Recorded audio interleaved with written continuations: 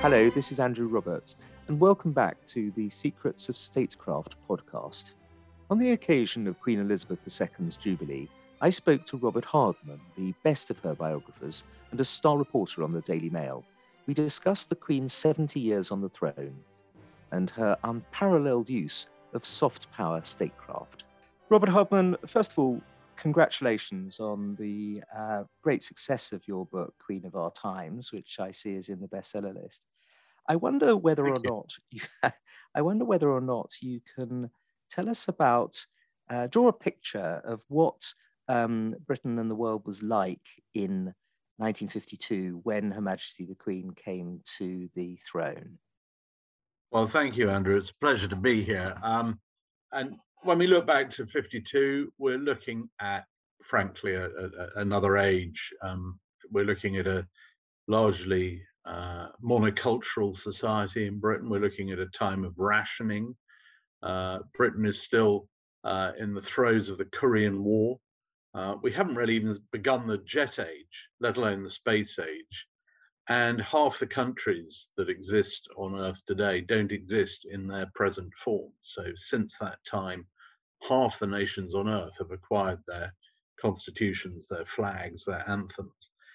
Everything that we would come to regard as normal today, from owning a car, from being able to pop out to the shops, from turning on the television, none of that really applies in 1952.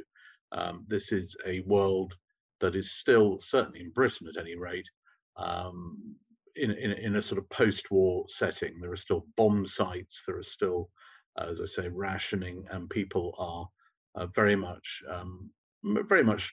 getting over the complete upheaval of the Second World War.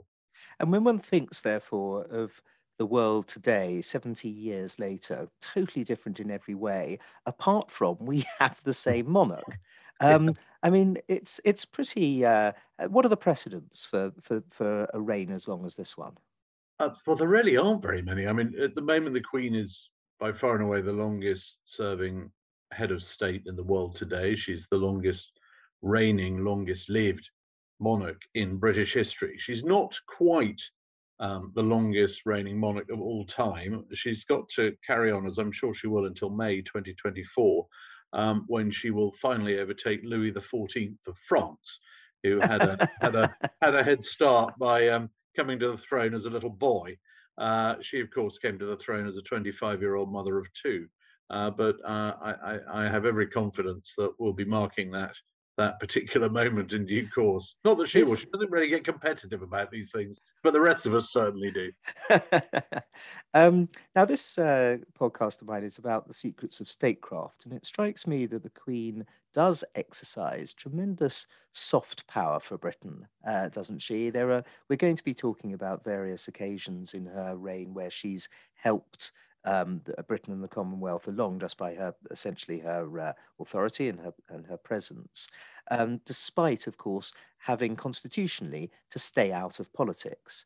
So, how do you feel? Do you feel that her approach to her constitutional duties has changed at all from 1952 to today? I don't think the overall approach is any different. It's very much it's very correct. She learnt statecraft. She learnt her history through her father. It's one of the things she was taught as a young girl by a very eminent Eton beak called Henry Martin.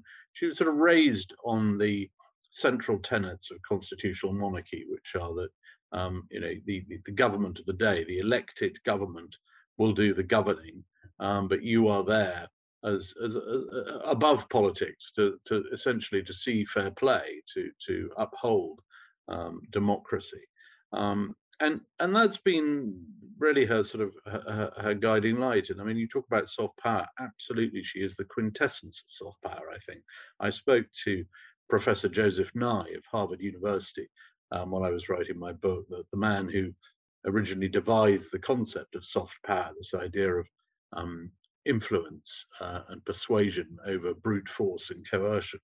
And I think she embodies that. She's embodied that right the way through her reign. I mean, today, yes, she's a very revered figure. Every world leader wants to meet her. And that's in part because of all the history she represents. But that was the same very early on in the reign. She was this extraordinary figure who represented not just a great sort of swathe of history, but also carried with her this sort of this sense of duty, of service, and of authenticity. I don't think anyone's ever felt that the Queen is trying to pull a fast one. That there's ever any side being taken. She is utterly dependable, utterly reliable, and that's really continues today as it always has done. With regard to her soft power, she's been very influential with regard to the special relationship, hasn't she? Over the years, she's met a truly extraordinary number of presidents, for starters, hasn't she? Yes, she has met 14 US presidents, which when I spoke to George W. Bush, he couldn't really think of anybody anywhere ever who's not just shaken hands with, but actually known 14 presidents. She started with President Truman on her first trip to the US in 1951, met every president since then, with the exception of Lyndon B. Johnson. But with the addition of President Hoover, who she actually met, he'd retired by then, but she met him on her 1957 state visit to the USA. So that in itself, that's a sort of level of experience that no one else can match. But it's not just a case of having these sort of memories of being able to say, "Oh, I've met more presidents than you." It's actually bringing to bear a sense of what they were about. One of the things that particularly struck Barack Obama when he came on his state visit in 2011, he was just sort of blown away, as he put it, by her ability to provide these sort of pen portraits of his predecessors, just to sort of remember what had been the big issues of the day, how they'd handled them. She's very much interested in the people side of politics and what makes politicians tick, and to be able to recount some of that, just to recount the sort of the mood of the moment when Kennedy came to dinner in 61, or when Nixon came to lunch in 68, or lunch again in 1970, or dancing with Gerald Ford, marking the bicentenary of American independence in 1976. You know, these are moments. I mean, nobody else can really conjure up these memories. But at the same time, she's not a sentimentalist. She very much lives in the present, and I think all the leaders that have met her have found her refreshingly human, but also very very willing to sort of share, to go back over some of these memories, but to put them in a modern context. It's not just about wallowing in nostalgia and saying, "Oh, I had a lovely time then." It's about giving it some sort of modern application as well. Which presidents do you think she liked the most? It's a tricky And one, isn't disliked it? the most as well. Go on. Prime Minister's actually very, very hard. I mean, the only one she ever used called by his first name was Winston. And I think her least favorite prime minister is probably Edward Heath, for various reasons we can go into later. But presidents wise, I think there was a real friendship with Ronald Reagan, Ronald and Nancy Reagan, as actually was replicated at a political level, obviously, with Margaret Thatcher. But Reagan was someone who was relatively close in age to her, but who really sort of came to Britain's side at a time when it really mattered. In the early 80s, her nation, her armed forces, and of course her son, Prince Andrew, were all at war in the South Atlantic, and Reagan turned out to be a very staunch ally and came to stay at Windsor just towards the end of the Falklands crisis.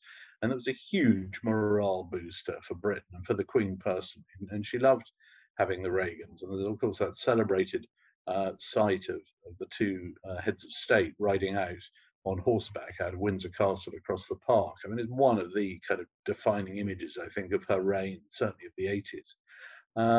And what I found in the course of research in my book was, I mean, obviously this meant a great deal to Britain, to the Queen, to the government, to have the US president spending a whole morning on horseback with the Queen and clearly loving it. But what's fascinating is having got my hands on some of the classified files after quite a lot of freedom of information requests here in the UK, and reading up on quite how important this moment was to Reagan as well. I mean, he was on his first big European tour. This mattered a lot. He was going to a NATO summit, a G7 summit. He was going for an audience with the Pope. He was going to make a historic joint address to the Houses of Parliament. But as the diplomatic cables make very clear, the thing that mattered to him far more than anything else was his ride with the Queen. What horse was he going to be on? What sort of saddle? What ought he to wear? And he loved it. And that sort of soft power, that is a level of influence you just can't buy, and that leads to this sort of friendship with Reagan. And didn't he invited her to his ranch? That's right, well? Exactly. So the following year, he knows that the Queen's always wanted to go to Hollywood, and of course, when you're head of state, you go on state visits. You always have to go to Washington. And he sort of cut through this, said, no, you're going to come and stay with me in California, and we're going to see Hollywood. And the Queen's absolutely thrilled. It's, finally she's going to get to see Hollywood. She's always loved, the movies. She's always loved musicals, and so the following year, it's not called a state visit; it's called an official visit. And so she and Prince Philip fly out to California, and the royal yacht's there as well. It's the most dreadful weather. I mean, the whole itinerary is sort of thrown into turmoil by these sort of endless downpours. But the Queen doesn't really care. She's having a lovely time. She's in California, and Reagan lays on this huge lunch in Hollywood, and then, as you say, invites her up to the ranch, and she's the only world leader who gets that sort of treatment, who actually gets invited into the sort of inner sanctum. And it's just Ron and Nancy and the Queen and Prince Philip. And they're there, and they're chopping wood and having a barbecue, and as again you read the diplomatic cables on this, I mean, the Foreign Office can scarcely believe their luck. It's sort of this is a level of access and influence that no prime minister could ever hope to achieve, and it's being achieved by the Queen. This is absolutely the quintessence of soft power, and that friendship carries on, and it's followed in very short order by George Bush Sr., who's an exact contemporary of the Queen. Barbara Bush is an exact contemporary of the Queen and Prince Philip. Both George Bush and Prince Philip served in the Far East in the war. They've got very similar experiences. So again, that sort of carries on. And you do find at periods, I think, through the so-called special relationship, there are times when it's not terribly special. I mean, in the late 60s, you had that. You had Britain and Vietnam, Britain and the USA at loggerheads over the Vietnam War. During, say, the John Major, Bill Clinton era, there were a lot of strains and stresses between Downing Street and the White House, and at those moments, it really is. It's the sort of the palace White House axis that is sort of keeping the special relationship alive. President Obama wasn't terribly pro-British, was he, at the beginning? No, absolutely. I mean, when I spoke to David Cameron about this, he said, they were all very worried at the start of the Obama presidency. It was like, well, what do we know about, what does Obama think about Britain? And someone pipes up and says, well, his luggage once got lost at Heathrow. I mean, didn't have very happy memories. That doesn't put him in the minority. But, and on a rather more serious note, the British at one point, allegedly tortured his grandfather in Kenya. I mean, this is a president who has very little reason to have any sort of sentimental ideas about Britain. And to start with, as Gordon Brown discovered, he was not particularly well disposed towards this country. However, he soon got to know the Queen and Prince Philip, and he on one of his earlier presidential visits to Britain for a NATO summit and then a G20 summit. He came to London, and the Queen had a reception, as she always does, for visiting world leaders, and they met, and they kind of hit it off. And on subsequent visits, the Queen would always be there. When the Queen discovered that Michelle Obama was coming through London with her daughters on a private visit, she said, "Well, come round to the palace for tea," and she laid on a little carriage ride around the garden for Michelle Obama. And Michelle Obama's mother, in fact, as well, and the daughters. And I mean, they absolutely loved it. As one of Obama's aides said to me, there weren't many things that the Obama family had on their bucket list, but that really was one of them. And so this sort of personal friendship is probably not too strong a word. I think it was a friendship with Obama. This began, and it was really cemented in that 2011 state visit, just after the royal wedding of William and Kate. And again, in the course of researching my book, I spoke to the man who organised that visit, Ben Rhodes, Obama's senior speechwriter and senior aide, who just said, he was completely captivated by this. It was a sort of bizarre evening at the palace where Obama was enjoying himself so much he wouldn't go to bed. And at one point, the Queen went up to George Osborne and said, "Look, excuse me, could you ask the president to go to bed because it is bedtime?" Poor George Osborne sort of said, "Oh, okay, I'll try, ma'am." Went to sort of spoke to the private secretary, who gently nudged the Obamas off to their quarters in the Belgian suite. And as Ben Rhodes said, Obama just wanted to sort of sit up and talk about it. He was sitting there. They were meant to be working on their speech. And Obama was just sort of reflecting on this extraordinary evening. And just what a wonderful time he'd had with the Queen and all her memories. And he reflected on at one point, one of the aides in the room said, do we think that sort of Britain, the British Empire, it's all a bit over, isn't it? As they looked at the sort of jaded Victorian decor, and Obama said, "I'm not sure about that. Did you see the bling on the Queen?" And he'd been very taken by the jewelry. And there was a sort of comic moment. Again, there was a knock on the door. It was a footman to say, "I'm very sorry, Mr. President, but there's a mouse." And Obama said, "Don't tell the First Lady, she hates mice." So you have this sort of comic moment of this sort of mouse hunt going on in the guest suite, in the next door room, while Michelle Obama's sort of going to bed, and there's the president and the footman trying to get rid of this mouse. And in this sort of bizarre setup, this elderly palace where it's the only quarters Obama ever stayed in which didn't even have an ensuite bathroom. All in all, it was not what you might expect to be a recipe for a sort of great encounter, and yet he absolutely loved it. And a few years later, after many subsequent meetings with the Queen, he famously made a speech at the funeral of Shimon Peres, where he basically was a sort of essay on what constitutes great leadership, and he singled out two great examples of post-war leadership that had inspired him, and one was Nelson Mandela, and the other was the Queen. And again, it goes back to my point: that is soft power. And the Queen got on very well with Nelson Mandela as well, didn't they? The Queen, yeah, the Queen and Mandela was a genuine friendship. Again, two people of fairly similar age.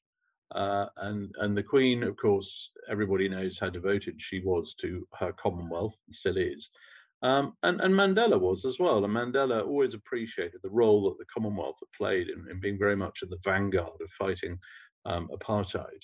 And the Queen was immensely touched that the very first major executive decision by Nelson Mandela on being elected as president in 1994 was to reattach South Africa to the Commonwealth. She was thrilled by that.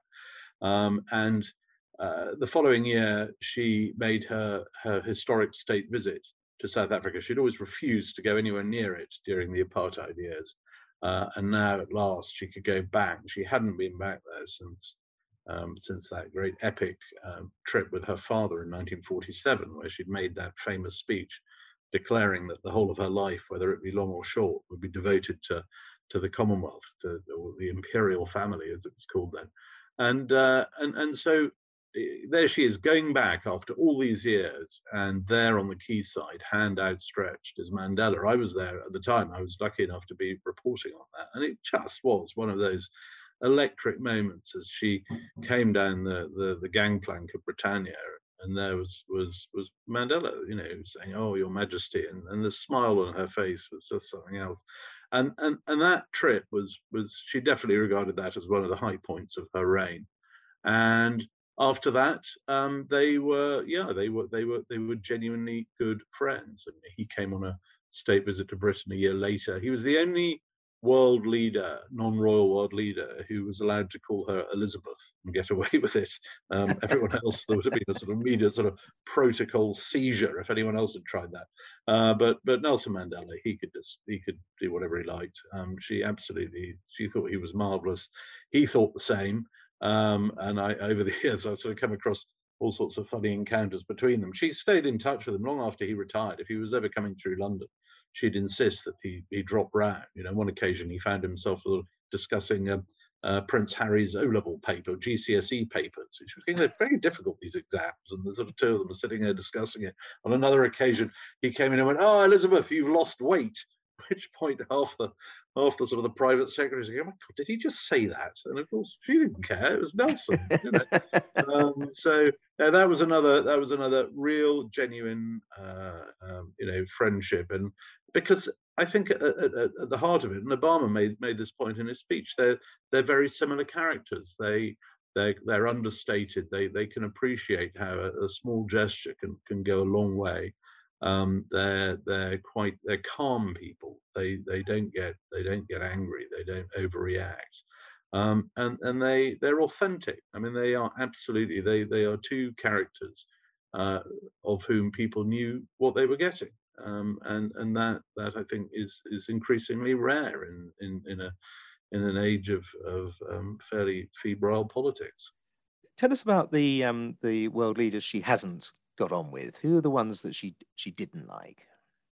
Yes, I mean there are a few who I think she just sort of found them rather badly behaved, and then some who she genuinely just found utterly objectionable. I think probably very high on that list is Nicolae Ceausescu of Romania, who came on arguably the worst state visit ever in 1978. He'd been invited by the Labour government of Jim Callaghan well, in fact, his predecessor, Harold Wilson, had issued the invitation. And the whole idea was that Ceausescu was going to come to Britain and sign a contract to buy lots of British civilian aircraft. And that was the deal. You can come and stay with the Queen, but you've got to buy these aircraft. And so the Queen was sort of forced to accommodate this tyrant. And you read all the diplomatic papers. Everyone was very well aware of how thoroughly unpleasant Ceausescu was, how he persecuted minorities, how and at the same time how his wife Elena was this complete fraud who had believed herself to be a sort of world-class chemist, and wherever she went expected to be handed academic honours of great distinction. And in the run-up to this state visit, there was a sort of panic at the Foreign Office because Madame Ceausescu was very much expecting to be given an honorary doctorate or two and an honorary professorship, and no British universities would oblige. They tried Oxford and Cambridge, no joy. They went right the way through the academic spectrum, and nobody would play ball because they all knew A, how ghastly the Ceausescus were, and B, what a fraud Mrs. Ceausescu was. But finally, at the end of the day, the Polytechnic of Central London stood up and said, "All right, we'll give her an honorary doctorate." So at which point that became a central part of the visit. But they were paranoid, chippy, difficult. In the days before their arrival, the Queen actually took a call from Giscard d'Estaing of France, who warned her, because the Ceausescus had recently been to stay in Paris, and he said, they absolutely destroyed their quarters. Anything that moved, they stole, they took back with them. But they've been gouging out holes in the wall, looking for bugs and bugging devices. And so the Queen quickly said to the master of the household, "Right, anything that moves, get it out quick. We don't want to start losing sort of precious china or vases." Actually, Ceausescu behaved very well. He was completely overawed by the Queen, but he was very distrusting of everything around him. He brought all his clothes in hermetically sealed plastic cases because he was convinced palace staff might try and poison his clothing. And he was just a sort of sullen, gloomy presence. He didn't really talk to anyone inside the building because, again, he thought he was being bugged. So he conducted all his conversations with his wife and his aides in the garden.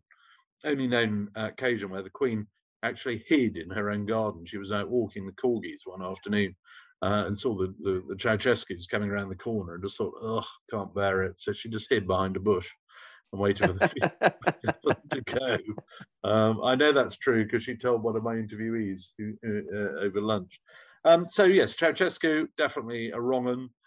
She didn't like Idi Amin very much. She was rather fascinated by him when he became he took charge of Uganda in a coup, and then insisted on coming to London. And initially, the British government were quite keen to get him on side. but rapidly realized they were dealing with a sort of psychopath. And it's one of the few occasions actually where the Queen managed to avert a small war over lunch, because he had lunch with the Queen and confided in her that he was planning to invade Tanzania in order to claim a land corridor through to the Indian Ocean. And the Queen happened to be very friendly with Joseph Nyerere, the president of Tanzania, and thought, well, really don't think President Nyerere is going to be very happy about being invaded. So as soon as lunch was over, she told her private secretary to ring up the foreign secretary and say, Amin is about to invade Tanzania, to which the foreign secretary said, oh, well, that's very helpful, because he's just on his way to see me now and he wants some more armored cars. So they managed to block that arms sale. But all through the reign, there's just been this. See, in a sense, sorry to butt in, yeah. Bob, but in a sense, that isn't soft power. That's genuine power, isn't it? To be able to avert a war.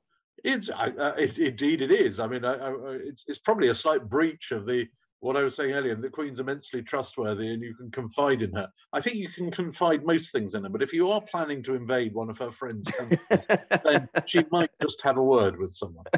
Tell us about the triumph of her trip to Ireland in 2011, because that really was a historic occasion, wasn't it? With regard to peacemaking and soft power and statecraft and so on.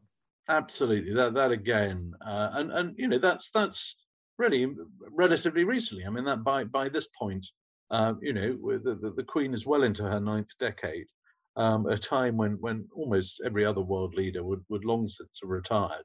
And she's always wanted to visit her nearest neighbor. It is extraordinary that at that point she'd been right the way around the world, traveled further than any monarch ever, but she'd never been to the only country that shares a land border with the United Kingdom. And she'd always wanted to. And it was 100 years since a British monarch had set foot in what we now call the Republic of Ireland.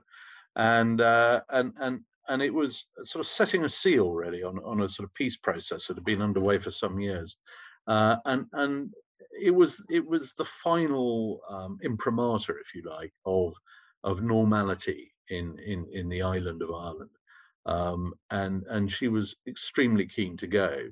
What I discovered interviewing the British ambassador at the time was that the Irish government were talking about possibly a 2-day trip for the Queen.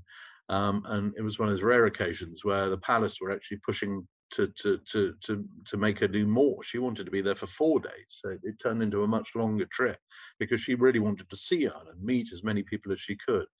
And it had a sort of magic about it, because here was, I mean, the story of sort of UK Irish politics. It's a long and turbulent and often bloody one.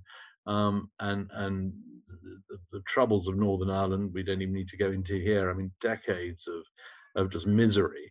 And finally, here comes this figure who really, I think, does more to promote UK Irish cohesion, harmony, whatever you want to call it, in the space of a few days than politicians have achieved in decades, because she represents so much, and so much of it was done without even speaking. I mean, on the first day she arrived, I just remember the moment where the plane came to a halt on the runway and the door opened. And there she was in emerald green, and one of the Irish press corps standing next to me turned around and said, "Well, we can all go home now. She's won." She was just there in green. She was in green, and it was great. And later that day, she went to the monument in Dublin. It's a sort of sacred monument to the sort of the martyrs of the independence movement, basically people who lost their lives fighting the British Crown. And she laid a wreath and she bowed, and without saying a word, the sight of the monarch who bows to no one, nodding, bowing her recognition, her respect at the sacred place, every bit as sacred as the cenotaph is on Whitehall. These things carry enormous weight. And then at the state banquet the following evening at Dublin Castle, she prefaced her speech with a few words of Gaelic, but they've been very well practiced, and no one was expecting them, and they had this sort of I suppose you could call it sort of healing effect almost instantly, and lots of other little touches. I mean, her Angela Kelly, who's in charge, her dresser, who's in charge of her wardrobe, had gone to a lot of trouble sewing 1,091 crystal shamrocks under her ball gown. No one made a point of this; they were just there. But this sort of thing gets picked up. This is sort of statecraft at a minute level. But as I say, these small gestures go a long way, and it just created this mood that I would regard as the sort of high point. It's gone backwards, obviously, since Brexit. At that period, for several years, London and Dublin were as close as they had ever been. And one sees it also, doesn't one, at the time of 9/11, when the Queen made, or at least gave a message to the British ambassador in Washington about what to say about 9/11. There was the particular point of having the Stars and Star Spangled Banner played at Buckingham Palace, and then that extraordinary phrase, "Grief is the price we pay for love," which I think is one of the most powerful things that she's ever said. It was a great line, and it's one of the most quoted lines now at funerals, for example, and on bereavement cards. But no, she was absolutely she was mortified. She sat at Balmoral watching 9/11 unfold, and immediately wanted to do something, and made it very clear that the guard change at the palace the next day was going to reflect that. I mean, you had this great sense of togetherness. I mean, that moment where Tony Blair, while all the aircraft in the world are grounded, but Blair gets on a plane and flies to Washington to be in Congress for the presidential address. That's a powerful moment. George Bush was recounting this to me, but he talked about how that was a great moment, but so too was the Queen's very obvious empathy with the American people. And subsequent invitations for US forces and those involved in 9/11 to come to Britain to mark memorial services in the UK. 2 years later, she welcomed George Bush on what was actually the first full ceremonial state visit for a US president to the United Kingdom. So yes, I mean, again, in a time of crisis, she's been a very loyal ally. And she goes on holiday there, doesn't she, to America? Yeah. She doesn't really go on holiday anywhere very often. You can count probably on the fingers of two hands the number of foreign holidays she's had, and they have all been, with a couple of exceptions, they've been to America. She used to love going, and particularly in the 80s, she would go on what Prince Philip used to call her horse trips. And she'd just go and look at ranches in Kentucky and Wyoming, and she liked to just go and catch up with the sort of the horse racing community in the US. Very always had a lifelong interest, as we know, in racing in horses, and there were a lot of sort of overlaps there. She'd be looking for new bloodlines. I mean, it wouldn't just be a sort of put your feet up holiday. It was very much a sort of working holiday, but looking at horses. But other than America, all our holidays would be spent in the Scottish Highlands. But no, there was something always very important to her about the transatlantic relationship, and I think it goes right back to the Second World War. I think when you've grown up around a monarch who feels that any minute his country is going to be invaded, his empire is going to implode, that he himself is going to be killed. He's been warned that there are enemy paratroopers on their way to kidnap his daughters. This absolute apocalyptic sense of doom. And then suddenly America comes into the war, and there is this sense that all will be well. This sort of redemptive feeling of this great ally is here.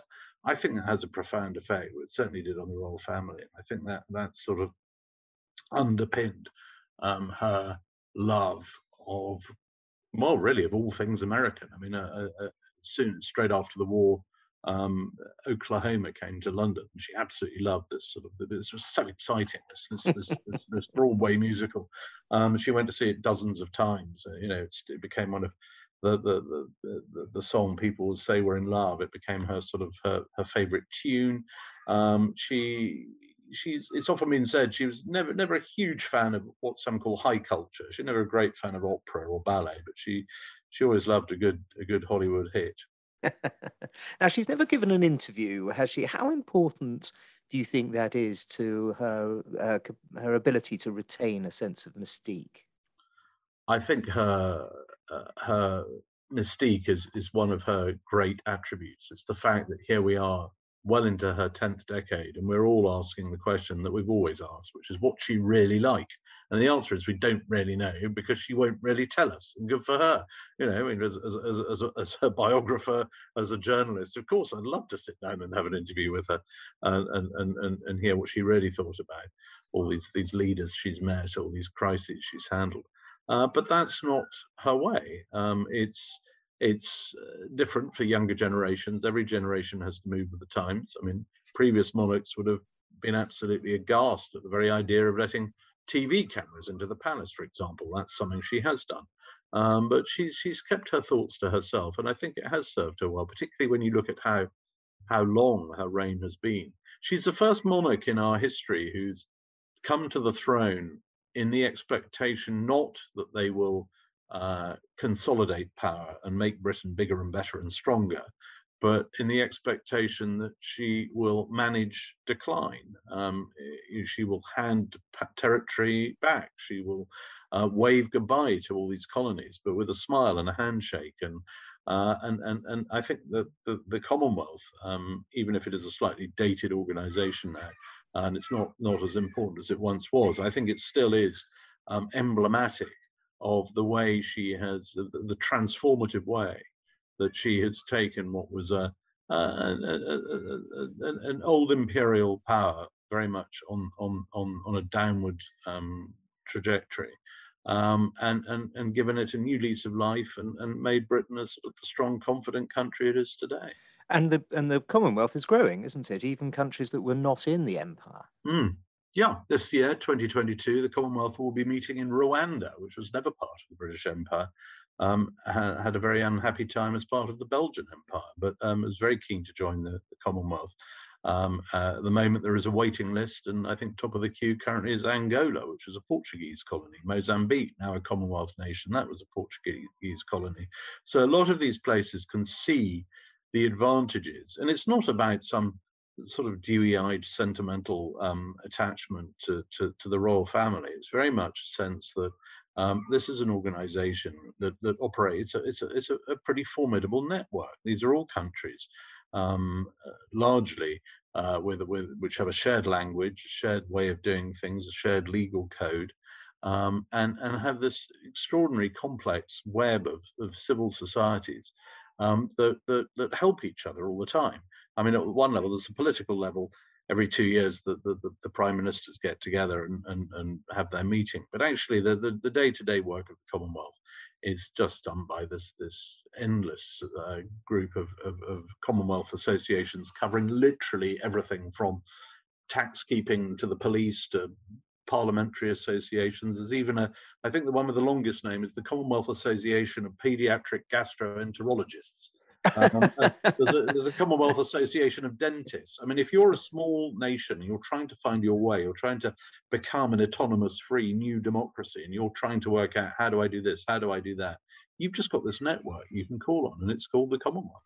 Tell us about the time that she essentially held the Commonwealth together at the Lusaka summit. Yes, there have been a number of occasions, I think, where the Commonwealth came very close to collapse. Largely to do with disagreements over Southern Africa, latterly over apartheid and sanctions in South Africa. But before that, in 1979, the big issue was what's going to happen to Rhodesia. Rhodesia is then still a British colony, but the white British, well, they're not British. They've declared independence. They've unilaterally set themselves up as a nation, but it's a sort of a white supremacist nation. The black majority have no vote, and Britain can do nothing about this unless it decides it's going to wade in with armed force. That's not going to happen. It's a very tense situation. There is a sort of civil war, what was known as the Bush War, raging largely between the white minority and the black majority, two large guerrilla armies. It's getting particularly bloody. Thousands of people have been killed on either side, and the Commonwealth finally decides we've got to do something about this. And so they come together for their meeting in 1979 in Zambia, which happens to be just over the border from Rhodesia. There are big stresses because you've got essentially the African nations are very keen that Rhodesia is finished and that a new country, a black majority rule takes place, and yet you've got some of the older Commonwealth nations, notably Britain and New Zealand, that are trying to find a sort of halfway house. Mrs. Thatcher has got a lot on her plate. She's only just become Prime Minister, but she's not particularly convinced that these guerrilla forces, one backed by the Soviets, one backed by the Chinese, are necessarily the best way forward for a new Rhodesia. And things are getting quite stressful ahead of the summit. And it gets to the point where the president, the host of the summit, President Kaunda, is about to make a speech in which he's going to just explode with rage about Mrs. Thatcher and say all sorts of things, very angry, heated things about Mrs. Thatcher, which are just going to derail this summit. And the British Foreign Office find out about this. They let the Queen know, and the Queen personally intervenes and says to Kaunda, look, don't make the speech. It's not going to achieve what you want. Just don't make it. Let's try consensus rather than confrontation. And we know that because her private secretary inserted a memo to that effect into the official account of the tour afterwards. And it had a remarkable result. A consensus was achieved. Mrs. Thatcher came around to the idea of what became the Lancaster House talks that led to the end of Rhodesia and the creation of modern Zimbabwe. And you can point very closely, very clearly, there's no question about this, the Queen played a significant, not a determining, but certainly a significant part in the process that led to the transition from Rhodesia to Zimbabwe. And that process, it could well be argued in turn, was what ultimately led to the dismantling of the apartheid regime over the border in South Africa. Robert Hardman, you've said that we don't really know what she's like, but it strikes me that the best way to find out, the closest we're ever going to actually come to finding out what she's really like, is by reading your wonderful book, Queen of Our Times, The Life of Elizabeth II. Thank you very much for coming on the podcast. Thank you very much, Andrew. I've greatly enjoyed it. I'd like to thank Robert Hardman for joining us for that conversation about the Queen on the occasion of her Jubilee. Join me for the next podcast, where I'll be having a frank and fascinating conversation with former Israeli Prime Minister Bibi Netanyahu. Until then, thank you for listening and goodbye. This podcast is a production of the Hoover Institution, where we advance ideas that define a free society and improve the human condition. For more information about our work, or to listen to more of our podcasts, or watch our videos, please visit hoover.org.